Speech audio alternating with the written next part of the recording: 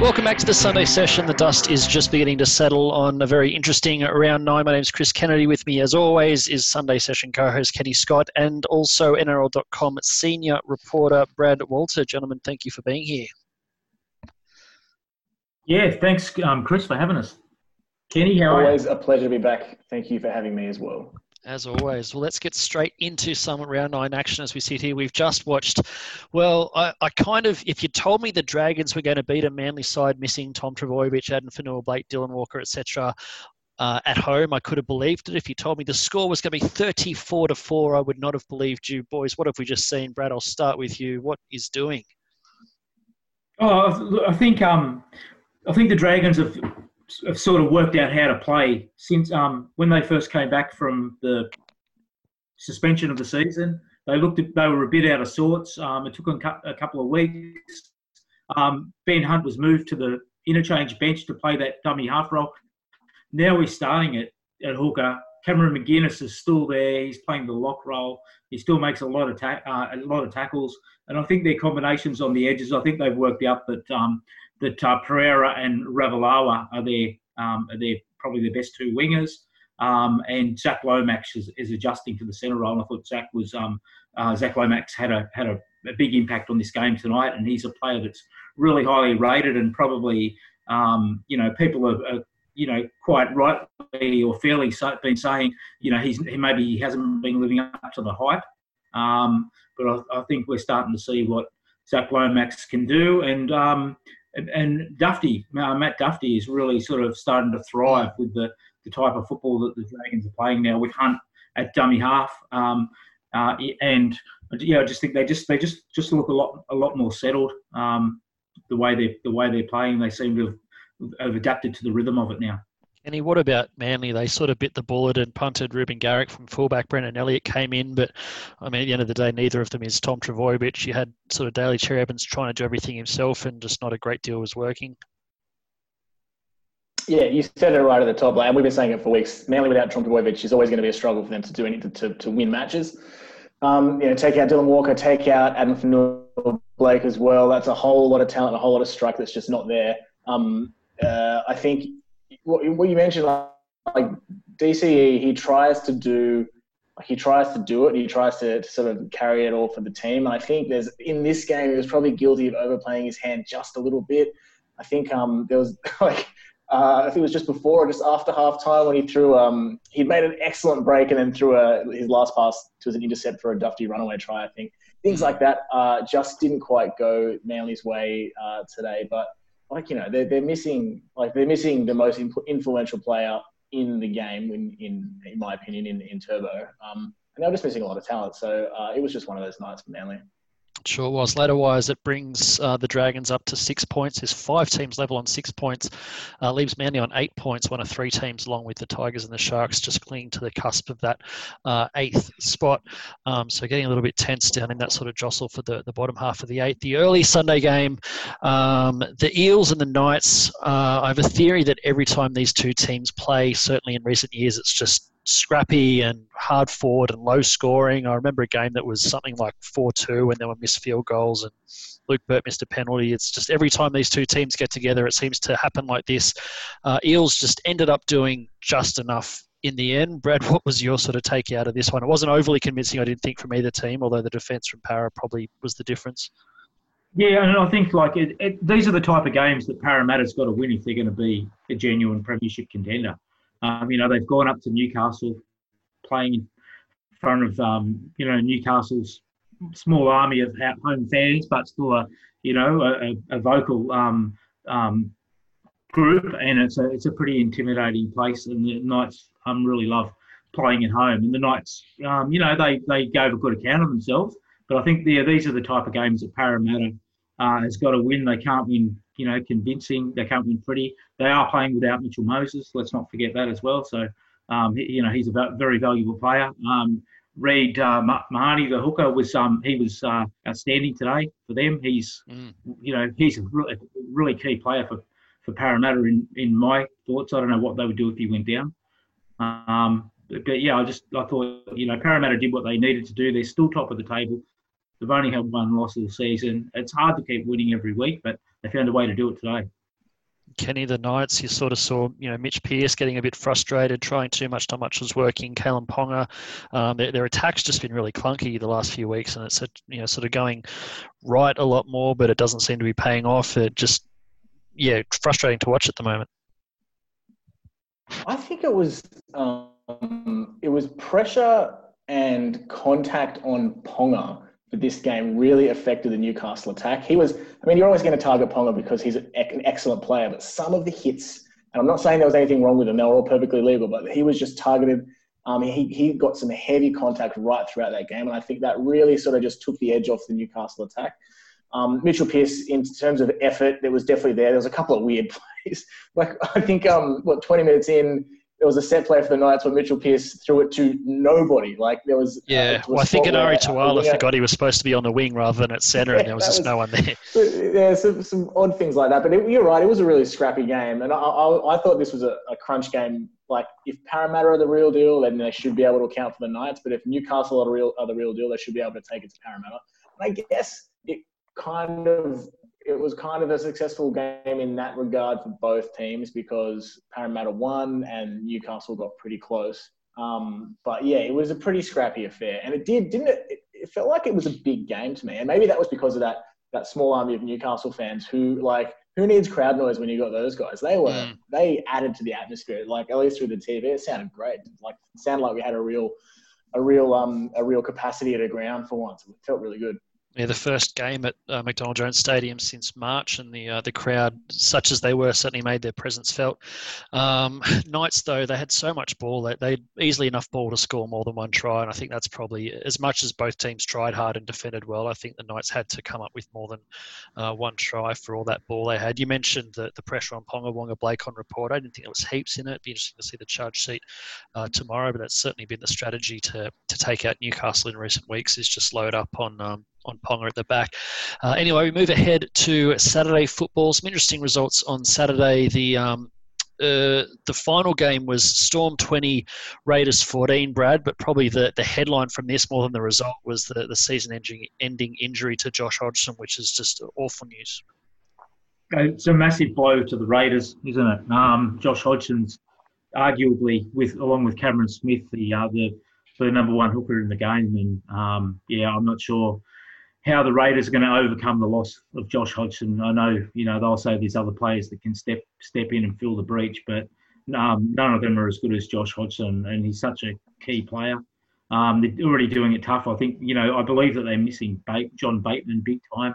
I know he should be back at some stage later in the season, but the fact that Hodgson's gone now, I think that's really going to hurt them. And Bailey Simonson as well. Let's not forget him. He's out for the season as well with the shoulder injury. So, that was a real sort of downer watching that game. I thought it was a good, gritty, sort of typical Melbourne Canberra game. Cameron Smith steered his team to victory, but Canberra, they showed enough to be to think, okay, they're going to be a premiership contender again, but that injury to Hodgson really sort of put a dampener on the night. Confirmation from Graham Annesley on Sunday afternoon that the sin bin decision against Bailey Simonson was incorrect. I think most people watching the game probably felt like Simonson was jostling for the ball rather than attempting to take out Josh Adokar. Kenny, the Storm, though, they just keeping on. Individual piece of brilliance from Ryan Pappenhausen sort of blew the game open. They were maybe a little bit lucky in the end, but that's what the good teams do.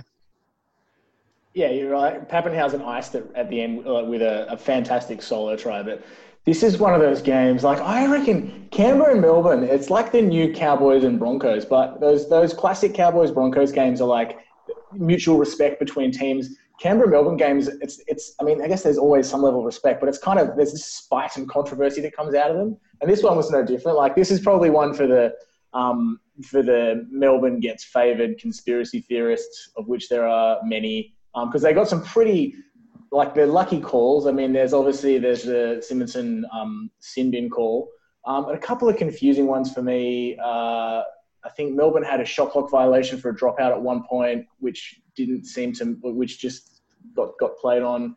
But then, Canberra also had some classic errors that they've got no one else to blame for themselves. There's obviously the C&K error for the opening try, which was like just a massive, like, how do you miss that ball? And then Whitehead, drops a sitter in terms of, all they have to do was fall over the line 2 centimetres earlier than he did. It was a great game though. I thought it had nice intense, and I guess we'll all have to wait for Ricky Stewart to do a nudie run, wasn't there? There was some sort of Coach nudie run bet for I this think one, it was only applied to Bellamy if he lost, but I feel like it might have been a little bit tongue-in-cheek, but I know the Storm players are all relieved they don't have to watch Bellamy doing the laps of the Sunshine Coast Resort that they're up in. Anyway, ladder-wise, that moves the Storm up to 3rd. Canberra, one of those teams clinging on there, currently in 7th. Pretty interesting game just before that, the 5:30 game.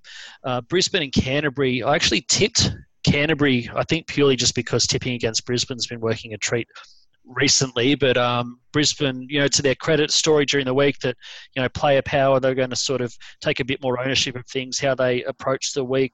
Brad, did you read a lot into this? A lot of talk about, Siebes taking a step back, or was it, a little bit sort of overblown? No, I read into it that it's the modern day bonding session. Teams lost 6 games in a row. Coach has been trying everything. Players, to me, they look like they're guilty of trying too hard in a couple of their matches. We had guys in tears after the game the week before. So Anthony Siebes needed to do something to try and relieve the pressure of his players, to try and get them enjoying football again, because we know what a talented group of players they are. Now, in the good old days, what they would have done is they all would have gone to the pub and they would have got drunk and spoke some home truths, and they would have gone back to training the next day and got on with it with a new attitude. What they do these days is they go and play golf together, or they go surfing together, and it's the same concept though. It's like when Wayne Pearce took the New South Wales State of Origin team horse riding. That was again to get away from booze sessions. So he wanted to try something new. So they did a horse riding thing, and I think it worked. The players looked a bit more relaxed. They from all reports at training. After that, they were joking around. It was pretty light-hearted at training, and they went out there and they played like they were enjoying their football again. And I thought it's a good move by Anthony Siebes. There was a bit of people were ridiculing it, I suppose, in the lead up to the match, because the team's been going so poorly, and they were saying, so what, the coach has run out of ideas now. He's given the keys to the Ferrari to the the lunatics are running this island. But I don't think that's the case at all. And 6 losses in a row, their luck had to turn at some stage.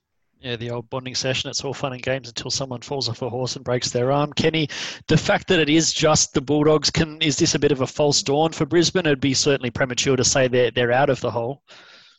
No, they're definitely not. And that's the challenge now, is backing up this performance against a more, and without being disrespectful to the Bulldogs, but a more stronger opposition. And I just hope that the Broncos don't go into the next game thinking that it's all going to happen so easily for them again. Not that it happened easily in this game, but it was just a game where it started to click. You could see, as you said before, like they were playing like they didn't have any pressure on them. But the thing is, because they'll give them permission to, I guess, not have pressure. Cool, the pressure's been released, go out and have fun and all that sort of stuff. Great, it worked. But now they've won, the pressure's right back on, because that win is meaningless unless they back it up again. So it will be interesting to see how they come back how they continue on with this new winning run that they've found. But it really did look like a different team. Like they looked happy, and I think that's probably the most important thing, because the way they were last week and the last couple of weeks, it just looked like a really sad team. And I think just the ending of I think at the end of last year, the Broncos released a video of like a day in the life of Anthony Siebes, and it started with him leaving the house at like 4 a.m., going to do training in the gym, then video sessions and blah, blah, blah. And it had the whole day. And it just looked like, looking at that now in the context of what the Broncos have been through, it just looks like, wow, that looks like a really intense environment. And I think, just having a week of not being in that pressure cooker really, really, really helped the team. But it was only the Bulldogs. And what they do next week, I think, is probably more important than what they've done now. It was nice to see. I thought Pat Carrigan had probably close to his best game in first grade. Tavita Pangai, who can be absolute rocks or diamonds, brought the diamonds, really relished that move into the front row and had a huge say on the game. Tessie New, who we saw make his test debut for Tonga last year, was fantastic at fullback. He could be potentially the long-term solution there. Before we move on to the early game, Brad, any final thoughts on the Bulldogs? A lot of talk that Dean Pay's under pressure, could be gone. Either the end of the year or if not sooner. The team's just not clicking at all. I just think a decision on Dean Pay's future needs to be made, I suppose, sooner rather than later. I don't know whether it's this week or next week. There's a lot of support for Dean Pay. I think, everybody understands that he inherited a team that had some big roster issues, some salary cap problems, and the Bulldogs going forward from this season onwards are probably going to be in a strong position to be able to get out and recruit and sign players. And that's why they need to make a decision, though. It's got to be, it's Dean Pay's the coach and let's get out and sign some players, or we're going in a different direction and we're going to appoint another coach and then we'll get out and sign some players. But I think the Bulldogs are going to struggle to recruit players until people know who the coach is. I don't know whether, I don't know what they're going to do and I don't know what they should do. But, is there a better coach out there than Dean Pay that the Bulldogs can attract? Again, I don't know. They're the sort of things they've got to think about. And also, his relationship with the current group of players they've got. I haven't heard anything to suggest that there's any issues there as well. So, it might just be that they need to back Dean Pay and then, go out and bolster their roster. We do have the Dalian points for the first 6 games of the round. It was 1 point went to Tessie New, the fullback. 2 went to Anthony Milford, who was much improved. 3 went to and probably had to go to Tavita Pangai, fantastic impact up front, which does remind me I didn't read out the votes for the previous game. So Storm and Raiders. Jack Whiten got a point. I thought he was immense in a losing side at 5/8. Probably fair enough there. Cameron Smith, the hooker, got 2 points. Ryan Pappenhausen for his all-round involvement got the 3 points. Now, through to the early Saturday game, Kenny, I'll start with you. I don't even know what to make of this one. 80 points scored across 80 minutes, a point per minute for the game. A debutant scoring 4 tries. It was all happening. Yeah, you're right. What a weird game. So it was like this game was over. It felt like it was over before it had begun. At 26-0, 26-0 after 28 minutes, something like that. And then the Sharks scored 2 quick tries before halftime to give it a 14-point gap, and you think, oh, okay, this is suddenly becoming a bit of a close game. And then it seemed like everybody scored 80 points in the second half, like on both sides as well. It was just a weird game. I think the score doesn't flatter either side. So like the fact that the Panthers led in 24 points, I don't think they'll be very proud of. And then of course the fact that the Sharks led in 56 is obviously something to really be concerned about. But outside of that, the somewhat soft defense, man, the Panthers look good, don't they? Like, they look like every single player on that team looks like they're about 7 feet tall and really, really strong and really, really fast. I don't know if it's just an optical illusion, but they just look like a powerful team. And I've never been one. I always thought that, sooner or later the wheels will fall off the Panthers, or I always put them at like bottom of the, from positions 6 to 8 rather than positions 1 to 4. Sorry, 5 to 8 rather than 1 to 4. And I think that this game to me said, I'm going to have to recalibrate my expectations of them because they're a pretty slick team. Brad, Panthers real deal, and Sharks, that 3-game winning run they were on, was that a bit of a false form line just given who they'd had to beat in the previous 3 games? Well, they certainly hadn't played anyone of the calibre of the Panthers, and I was at this game. The Panthers they're a very, very good team. They're absolutely premiership contenders. They've only lost 1 game all season as well, them and Parramatta. So, I know they've been flying under the radar, but really they're a terrific team. Api Coruscant gives them so much out dummy half. Nathan Cleary is really reveling in the fact that he's now the guy that directs the team around, and he's doing it so comfortably, I'd have to say. And Dylan Edwards is terrific at fullback. He's really hit his straps. He's back to his best football. They've got just young kids who, one drops out and another one comes in, or one gets dropped, This is the Penrith team that we've been hearing about for years. Bunch of young kids, especially in the back line, young local kids who've grown up playing together in various, Jersey Flag, SG ball teams that have come through the grade, which is where Charlie Staines came from. He scored 4 tries. He was the Jersey Flag Player of the Year. He played SG ball with Matt Burton. They came down from out west together 2 years ago. And there just seems to be so many of these kids. Billy Burns being another one. It's terrific. And then they've got a great forward pack. James Tarmel's in excellent form. James Fisher-Harris.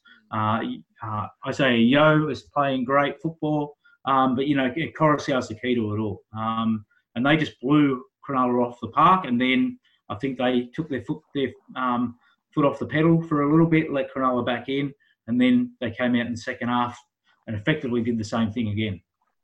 Dalian votes for this one. James Fisher-Harris, 1 point. Probably, arguably, could have had a point pretty much any game this year. He's been unbelievably consistent. 4 tries on debut. He's good enough to get you 2 points for Charlie Staines. And then Dylan Edwards, who you just spoke about, having a terrific month or two of form, got the 3 votes, which takes us through to Friday night. Kenny, your Tigers, it's a little bit of deja vu here. Tried hard, lots of effort. Couldn't get the result. So this game was the reverse of what we've seen for the Tigers consistently up to this point, which is usually they are really tough and they're just really tough and in it and gritty for about 60 minutes, and that final 20 lets them down. This game was a complete reverse. They were pretty awful for 60 minutes, at least in terms of possession, and then sort of came awake in the last 20 after it was all too late. I need to confess something to you guys. I stopped watching this game at halftime because I was too nervous. It was stressing me out too much, and I had to watch the replay the next day because I think it was 10-0 at halftime, and I was like, I know what's happening here. I don't need to know. I don't need to live it. I'm just going to look at the time, look at the score at full time, and then watch the game back after there. And I'm actually kind of glad I didn't, because it just would have been a hell ride of anxiety and stress. So. I think this game, after watching it back, I reckon the scoreline really flattered the Tigers, because it was 18-0 at one point, and that was, I think the Bunnies missed a bunch of conversions as well, so it should have been higher. I think that's a really, really disappointing result for the Tigers. They've been working so hard to be a team that doesn't concede that amount of points. They've been this season heavy on defence, and I think to let Souths, who's Souths are not a bad team by any stretch, but they've not been a team since resumption that has really, been clicking. They've sort of been out of sorts a bit. So I think it was a great game for South and a really poor game for the Tigers, if I'm going to be frank. I just don't know what they're going to do from here, because Josh Reynolds is facing suspension for kicking Campbell Graham in the head, I think, accidentally. I just don't know what they do. So I think they've got the Broncos next week. It's a pretty big game for both teams. So, all I can do is cross my fingers. Hey, Brad, that was just spoken like a true West Tigers. This was a game I couldn't take my eyes off it. I thought this was a gripping game of football. There was plenty of drama, plenty of action, plenty of intensity, and ill feeling between the players. I just thought you just wanted to keep watching. You didn't know what was going to happen next. I think that the Tigers are missing Joey Leilua big time. That strike they had on that edge with Nofaluma, that was missing. They had Chris Lawrence playing out in the centres. All the tries were scored down that side as well, weren't they? Where Joey would have been. There were some down there. It's definitely. I don't know if they were all scored down there, but I also thought it was intriguing sitting there waiting and thinking, when's Michael Maguire going to put Benji back? Or when's he going to put Benji on? How is he going to use him? And I actually thought that when Benji came on, that the game turned in the Tigers' favour. And I'm not necessarily saying I should have brought him out earlier, but I thought he made a real impact. And with Josh Reynolds being suspended this week, then there's obviously an opening there for Benji, and I think he'll give the Tigers a much-needed spark. But I thought it was a great game of football. It's it's a traditional rivalry between those two clubs, and they played that way. And they've both come out of it with with some key players being suspended, but that's because it meant so much to the guys. Yeah, that Reynolds suspension certainly takes away the decision for Michael Maguire as to what to do with Benji next week. You'd imagine he'd just be straight back into the number 6 jersey. Latrell facing, or I think has accepted the early plea 2 weeks out for that swinging arm in retaliation on Josh Reynolds. It does move the Bunnies up to 6th, Tigers in 8th for now. Dally M votes for this one. Josh Aloye, who's been pretty consistent in the front row this year, 1 point.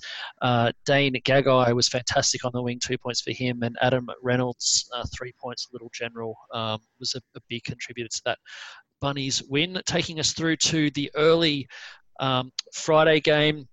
Titans and the Warriors, 16-12 to the Titans. At 12-0 to the Warriors, Kenny, I thought that was going to be a very long afternoon for the Titans, but the Warriors just seemed to really, I don't know if they got overconfident or took their foot off the gas or just, forgot, how to stick to their game plan, but the Titans, to their credit, stuck in it and managed to, jag the win late in the piece. Yeah, I think all Warriors fans, players, staff will be really wondering what happened to that game. And I think every now and then when points come too easy too early, it changes. It can affect teams. And I'd say teams that it would affect will be teams like the Warriors. And I hate to say it, teams like the Tigers as well, where they think, okay, this one might be easier than we had prepared for. We can probably relax a little. And I say, well done to the Titans as well for, wresting control of that game back in their favour. Momentum's a weird, intangible thing that once it runs away from you, it's really hard to get back. And it definitely was not with them in the first period of that game. So I thought it probably says more about the Titans than it does about the Warriors. I think it was unfortunate that the Warriors Bush jersey debut came at the back of a loss. So I don't know if that jersey is going to be coming back. The old picnic rug, I think, is what they're calling it. I liked it. But otherwise, well done to the Titans. Yeah, I liked it as well, something different. But yeah, well done to the Titans for jagging the win. Brad, good signs, I guess, for Justin Holbrook, but Warriors a golden chance to go 4-3 since the resumption. They would have been level with the other team, sort of on equal 8th if they'd won this one. Yeah, and I was disappointed they lost wearing the jersey too because people were ridiculing it, but I really like it. So I want to see them wear it again. Yeah, look, the Warriors just lost their way, didn't they? And look, Roger Tuivasa-Sheck made a couple of uncharacteristic mistakes for a player of his calibre. I think maybe he was just trying a bit too hard to do something to get his side home. But yeah, full marks to the Titans. I feel like that they are building something under Justin Holbrook, and especially if they are able to sign a player like David Fafita, and they've obviously got some ambitions with their recruitment. But they lost Ash Taylor during the game, and Fogarty just really stepped up and took control of the game. And that's a really positive sign for the Titans going forward, that they've got a young playmaker of that calibre who can do that. So I thought there was some good signs there for the Titans. It was not the greatest or the best match of the weekend, but they did what they needed to do to get the win.